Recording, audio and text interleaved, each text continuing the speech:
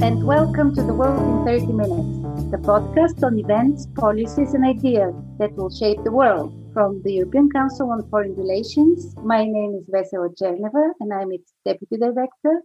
This week, we're going to take a closer look at Belarus, which was pushed outside of the headlines in Europe. Unfortunately, I could add. That is why we want to discuss the current situation, but we will also take some time to explore how we got here and discuss implications for the wider neighborhood in Europe. I'm very happy to welcome Andrew Wilson, Senior Policy Fellow at ECFR, and author of a new book, which is called Belarus, The Last European Dictatorship. It's actually the second edition of a book Antti wrote 10 years ago, which he expanded and reworked, and we're very, very excited about it. We will also have Nicu Popescu, the Director of Wider Europe Program at ECFR, as well as Pavel Slunkin, visiting fellow at ECFR and expert on all Belarus-related issues, who is unfortunately not in Minsk anymore, but in Lviv, but he's our Minsk voice in any case. Thank you all very much for joining. So we can talk about Belarus now, but actually how we got here is something that people often forget.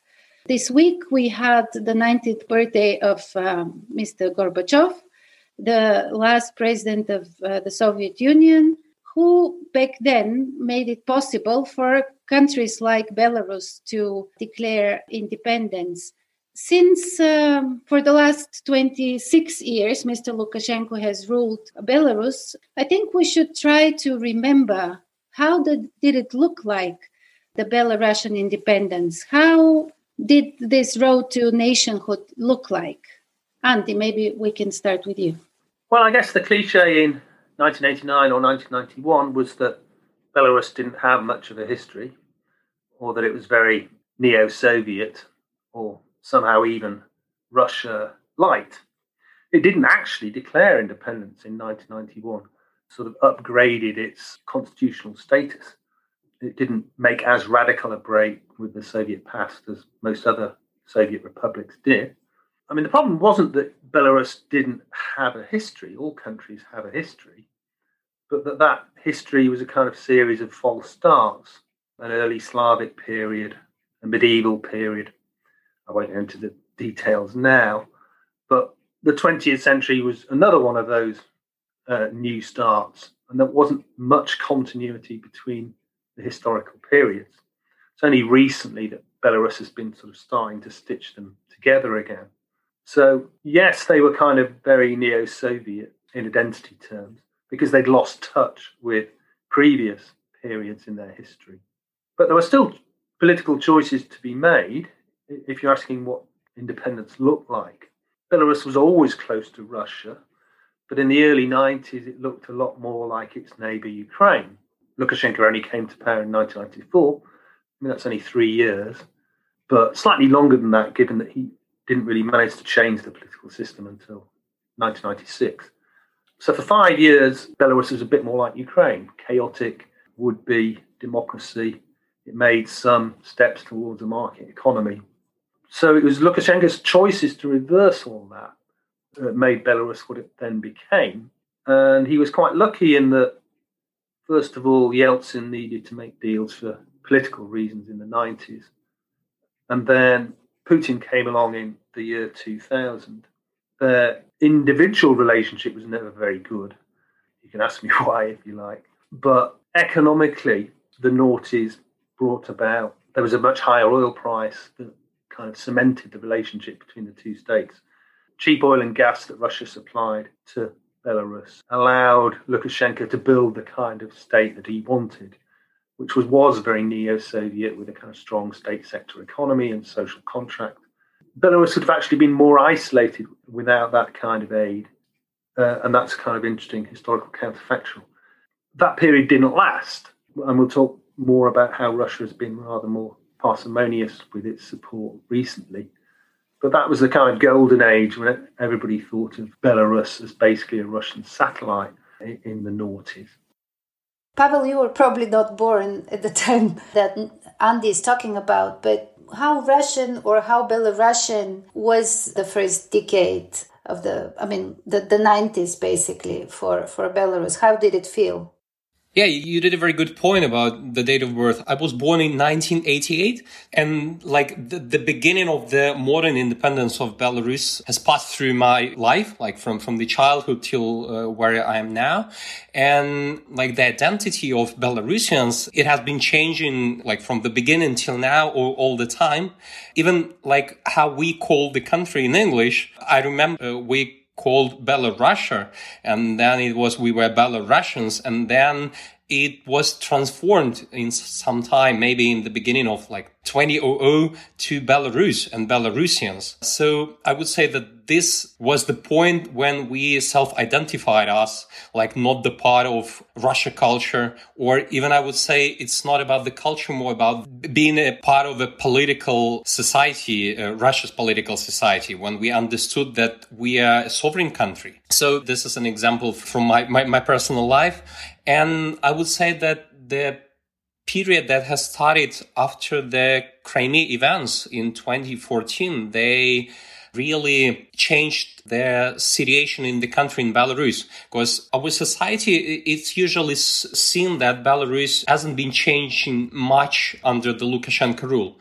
It's both true and false, as Lukashenko is a very Soviet-minded person, and he didn't want to change the country.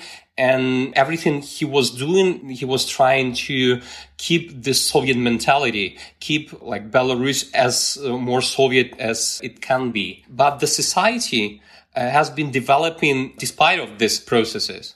And this is also one of the reasons why this political crisis of 2020 appeared. This is a very important point, that Belarus seems to always have been in the past decades in some sort of a position or opposition to Moscow, and it has defined its identity through some sort of sovereignty, which was quite limited, which was economically extremely limited, and probably still is. So maybe I can get also Nico in the conversation here. If you think about the Eastern neighbors before the Ukraine crisis, Nico, what do you think was Russia's kind of view, and how did that change so that it changed also the whole neighborhood? To a large extent, Belarus, Wim said an interesting thing about Belarus is that Belarus has been the first country in this eastern neighborhood of the EU which has managed to build a consolidated authoritarian regime already from the second half of the 90s. At the time, it was unique, and it had this moniker that stuck to it, the last dictatorship in Europe. But of course, with time, we see today that several other countries have arrived first and consolidated to authoritarian regimes, which are not necessarily more relaxed and more liberal than the political system that Belarus has. So de facto, Belarus is no longer the last dictatorship in Europe, because there's more dictatorships in Europe these days than 20. Well, I mean, that we can discuss details, and all countries are quite different in the way they exercise and apply autocratic systems. But of course, what we have today is Azerbaijan has such a system that is very, very centralized and very autocratic. And of course, Russia has gone down the same route. And of course, we've also seen that somewhat, well, it's not paradoxical, it's logical, but with the protests in Belarus that started last year, I think that's one of the reasons why Russia today engaged in a new round of tightening of the political system and the new round of restrictions imposed on the political system, on the opposition. And in this sense, just at the moment where the political system built by Lukashenko looked at its most fragile, that also had ripple-on negative effects on Russia's political system, and by the way, also possibly on the way the Navalny affair has evolved. So you think that looking at 2014 and the Ukraine invasion by Russia, there was not much thinking on the part of Russia on the regional implications of this? After the occupation of Crimea, Lukashenko was started to think, if I will be the next one. So the politics of Belarus has changed a lot. Like all the time, we were calling ourselves a main ally of Russian Federation. But since those times, Belarus has started increasingly building up relations with the European Union and with the United States, because they understood that just relying on Russia may cause the same situation as it happened in Ukraine. And also because Lukashenko loves his power more than anything in the world. So he understands that his own life depends on Belarus independence. So he had to do anything possible to hedge those risks. And Belarus, those times when the Crimea was occupied, Belarus was under European and American sanctions. And because of not recognizing annexation of Crimea and also criticizing the conflict in Ukraine, not supporting Russia very much, it gave the European Union and the USA a chance to rethink its politics on Belarus. And Belarus used this possibility very efficiently. Like the Ministry of Foreign Affairs has started building a real foreign policy of a sovereign state. And the political prisoners has been released. Some internal processes, they were democratized. We have seen more liberal attitude from the police towards the protesters and towards the opposition. And this also helped to the civil society to be grown up. And what we see now is that those processes that has been happening in the country, they are now seen very well. And Lukashenko is trying to burn it once again. Andy, when do you think the Lukashenko era can come to an end? I mean, looking at what happened in the last 2.5 decades, and especially in the last 2 years, do you think that there is a tipping point in a regime like this? Well, Lukashenko is a great survivor. He's been in office for 27 years now, and he's reinvented himself several times. The most important reinvention was in 2014, as Pavel says. The situation changed. He didn't. His motive was just to stay in power. But in order to stay in power, he needed to preserve and strengthen Belarusian sovereignty. And that had all sorts of other corollaries. Pavel listed some of them, but there was a kind of recognition that statehood and sovereignty needed some cultural props as well. So you had a period of so-called soft Belarusinization, not entirely top-down. Some of it was bottom-up, but mostly it was for raison d'etat, to strengthen this sovereignty project, if you like. The other was that Russia became much more tougher in its dealings with Belarus, much less generous in terms of economic subsidization. So you had a period where the old state sector had to be slimmed and a new private economy was encouraged to grow, particularly in the IT sector, to help pay the bills. So all of these factors mature in August of last year. Although we saw savage repression, there had been a slight political liberalisation, although not in the year preceding the election. Lukashenko was already tightening up. You had this new middle class. You had the effects of soft Belarusinization creating this new patriotism. So the answer to your question is, can Lukashenko reinvent himself again, given that he's bet everything now on Russian support? And if you like, making a 180-degree handbrake turn, trying to push back against everything that's happened in the last 7 years. Is that possible? Well, you can see him changing track on culture and becoming more pro-Russian again. You can see him making some concessions in terms of sovereignty, but he won't, hand the country over completely to Russia. Otherwise, he's out. And the most difficult is probably the economy. It's very difficult to reverse the formula of the last 7 years and grow the state sector instead of the private sector. That just doesn't make sense. So this is very difficult for him. What is his formula going forward? He has some kind of passive assets. I mean, coercion isn't passive, but it's there's not much behind it.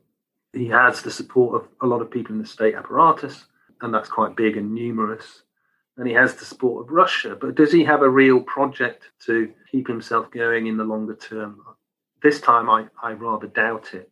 I just wanted to ask you if you could say just a couple of words about the economy and its relation to its dependency on Russia, basically, so that our listeners can get an idea how this relationship functions. Well, the double dependence, unlike the other states in Eastern Europe, the states of the EU Eastern Partnership, Belarus still predominantly trades with Russia, particularly in export. It produces a lot of Soviet-style manufactured goods, which traditionally it sells in Russia. There was a target of a third, diversified trade, a third to Russia, a third to EU, a third to the rest of the world. But Belarus hasn't met that target. So trade is one, and the other is energy. The big subsidies that have kept the Belarusian economy going, and the state sector in particular, have been cheap oil and gas. Cheap gas is perhaps more obvious. It's the main source of heating in Belarus, but it's also used in a lot of these energy-intensive state sector industries. So that keeps their costs down. But strangely, Belarus is a kind of offshore oil state as well. It was the kind of westernmost part of the Soviet energy export system. So there are two state-of-the-art oil refineries in Belarus. It makes sense to position them as near your final market as possible, and then you export refined oil and other products to the West.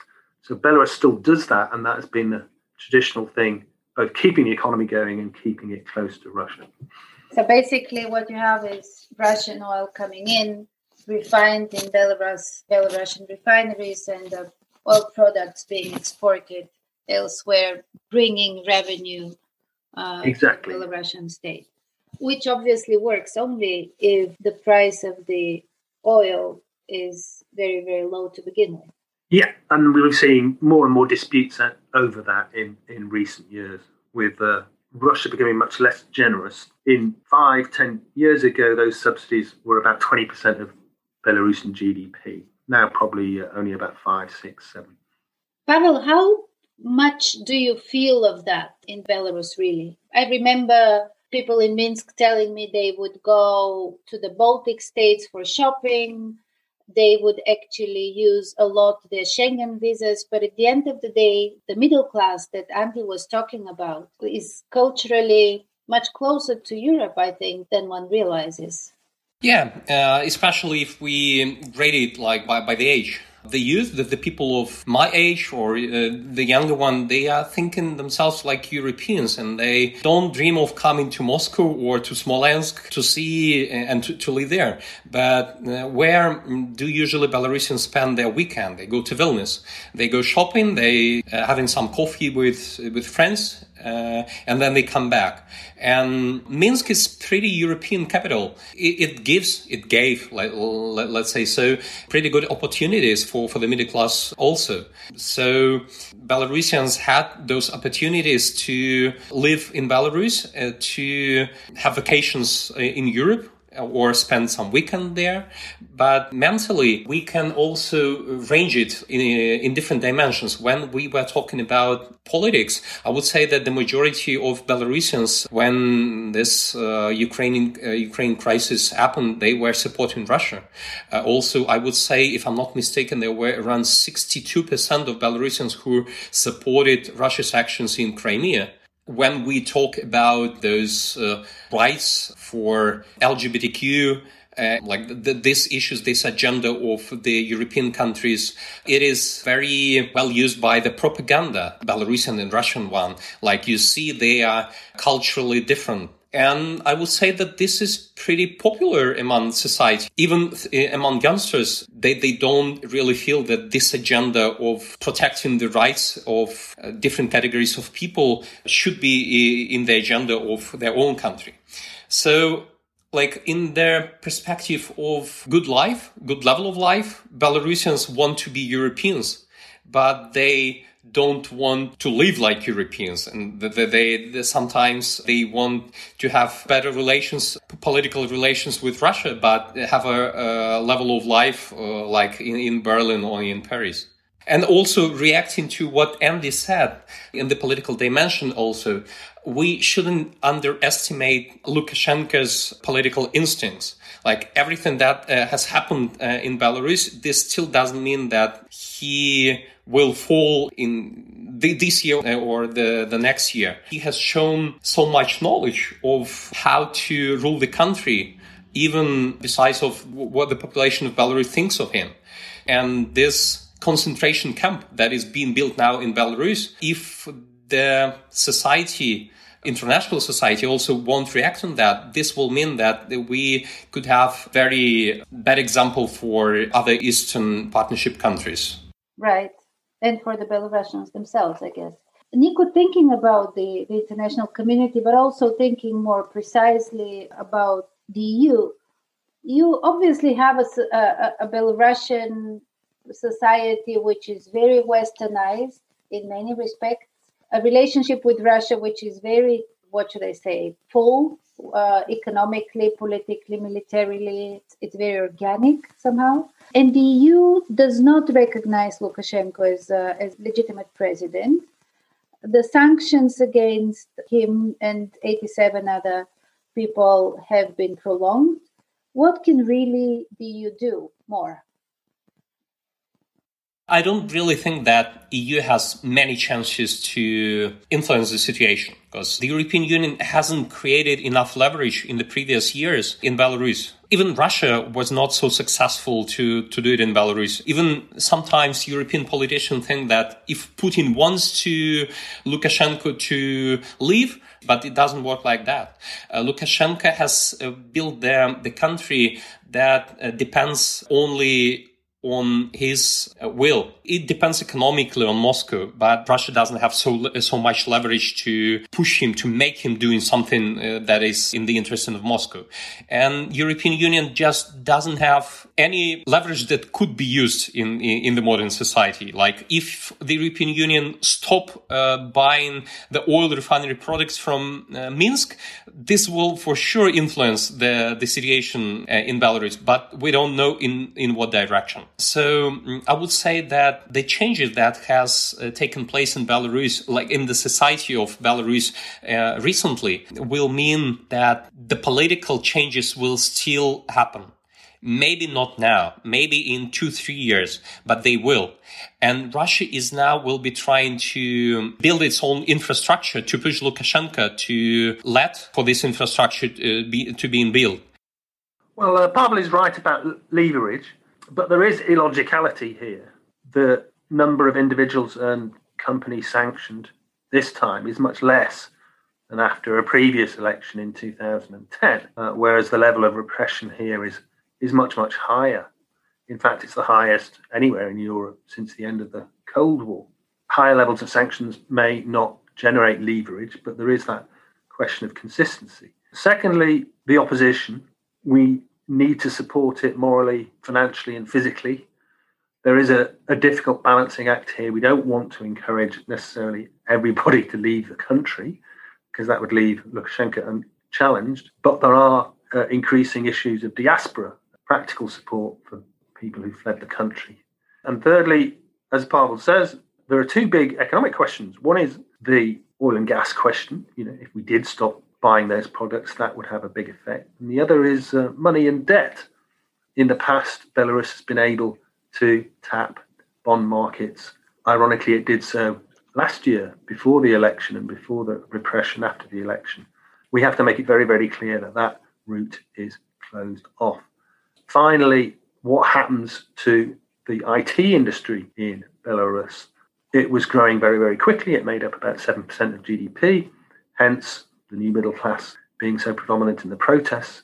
If that industry is forced out of the country, certain companies have to offshore. The EU can play a role in supporting that. Nico, I don't know if you want to comment on any of this, but I would like maybe to finish with you on what this all means for the wider region, but also for Russia's power in the region. Yes, I'd like perhaps to kind of point to a few silver linings. In the European Union and in North America and in the US, you have quite a lot of conversation about, the rise of illiberal democracies, people's disappointment with the functioning of democratic systems. Even inside the EU, you have illiberal tendencies. You have the same in the Balkans. But actually, if you look at European Union's eastern neighbors, you have a huge demand for democracy and pluralism. You have it now in Belarus. It came up completely unexpected to most observers. In Ukraine, you still have a society that, after several failures and post-revolutionary disappointments, still wants greater pluralism, doesn't want a strong hand, doesn't want an authoritarian system. You have a similar situation in Armenia, where you had the revolution a couple of years ago. But even now, after Armenia lost the war, you still have a very high societal demand for pluralism and democracy. The same goes for Moldova. And in this sense, besides the fact that most of the European Union's eastern neighbors have deep political crises, these are crises in which you have populations and societies that want more democracy, more pluralism, less corruption. So these are kind of crises which create pressures for a positive dynamic. It might not work everywhere immediately, but I think as a kind of long-term expectation, the societies in these countries have been growing more and more mature and more willing to have democratic systems. And very few of the societies actually want to retain consolidated autocratic system. Another element, because you asked about Russia, I think there is this conversation in the European Union and America, do sanctions on Russia work? And very often people look at the fact that Russia still controls Crimea and is not willing to give it up. They look at Russian monetary reserves and they look quite healthy. But actually, what is very often overlooked is that Russia has been systematically eliminating and limiting subsidies to its political partners abroad.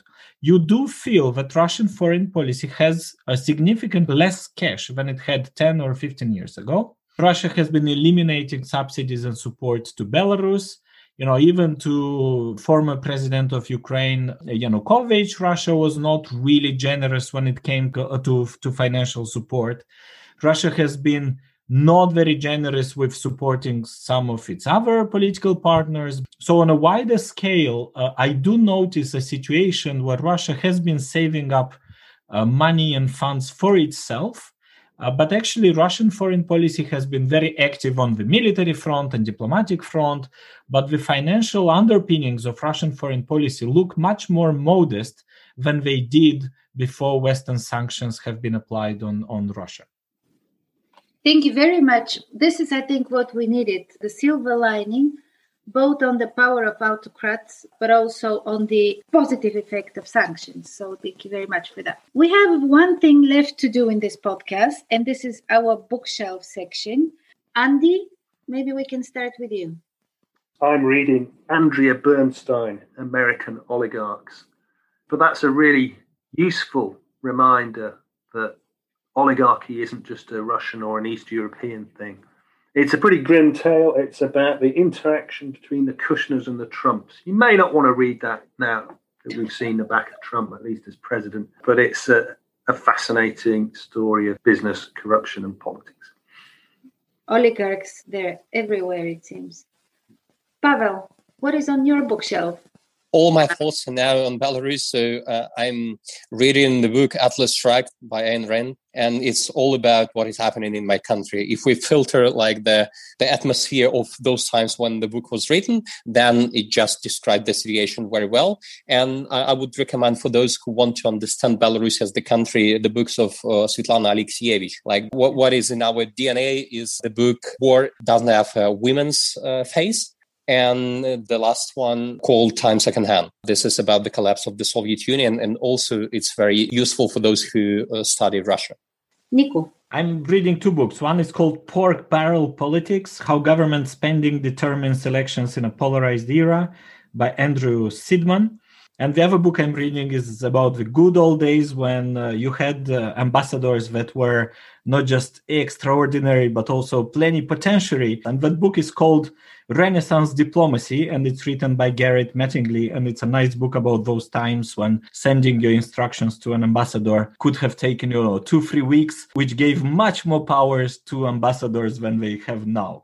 Very good, because I want to recommend again a book about ambassadors. It's by our council member, Robert Cooper. It's called The Ambassadors, Thinking About Diplomacy from Machiavelli to Modern Times. It's a book I intend to read very soon, and I have been really looking forward to it coming out.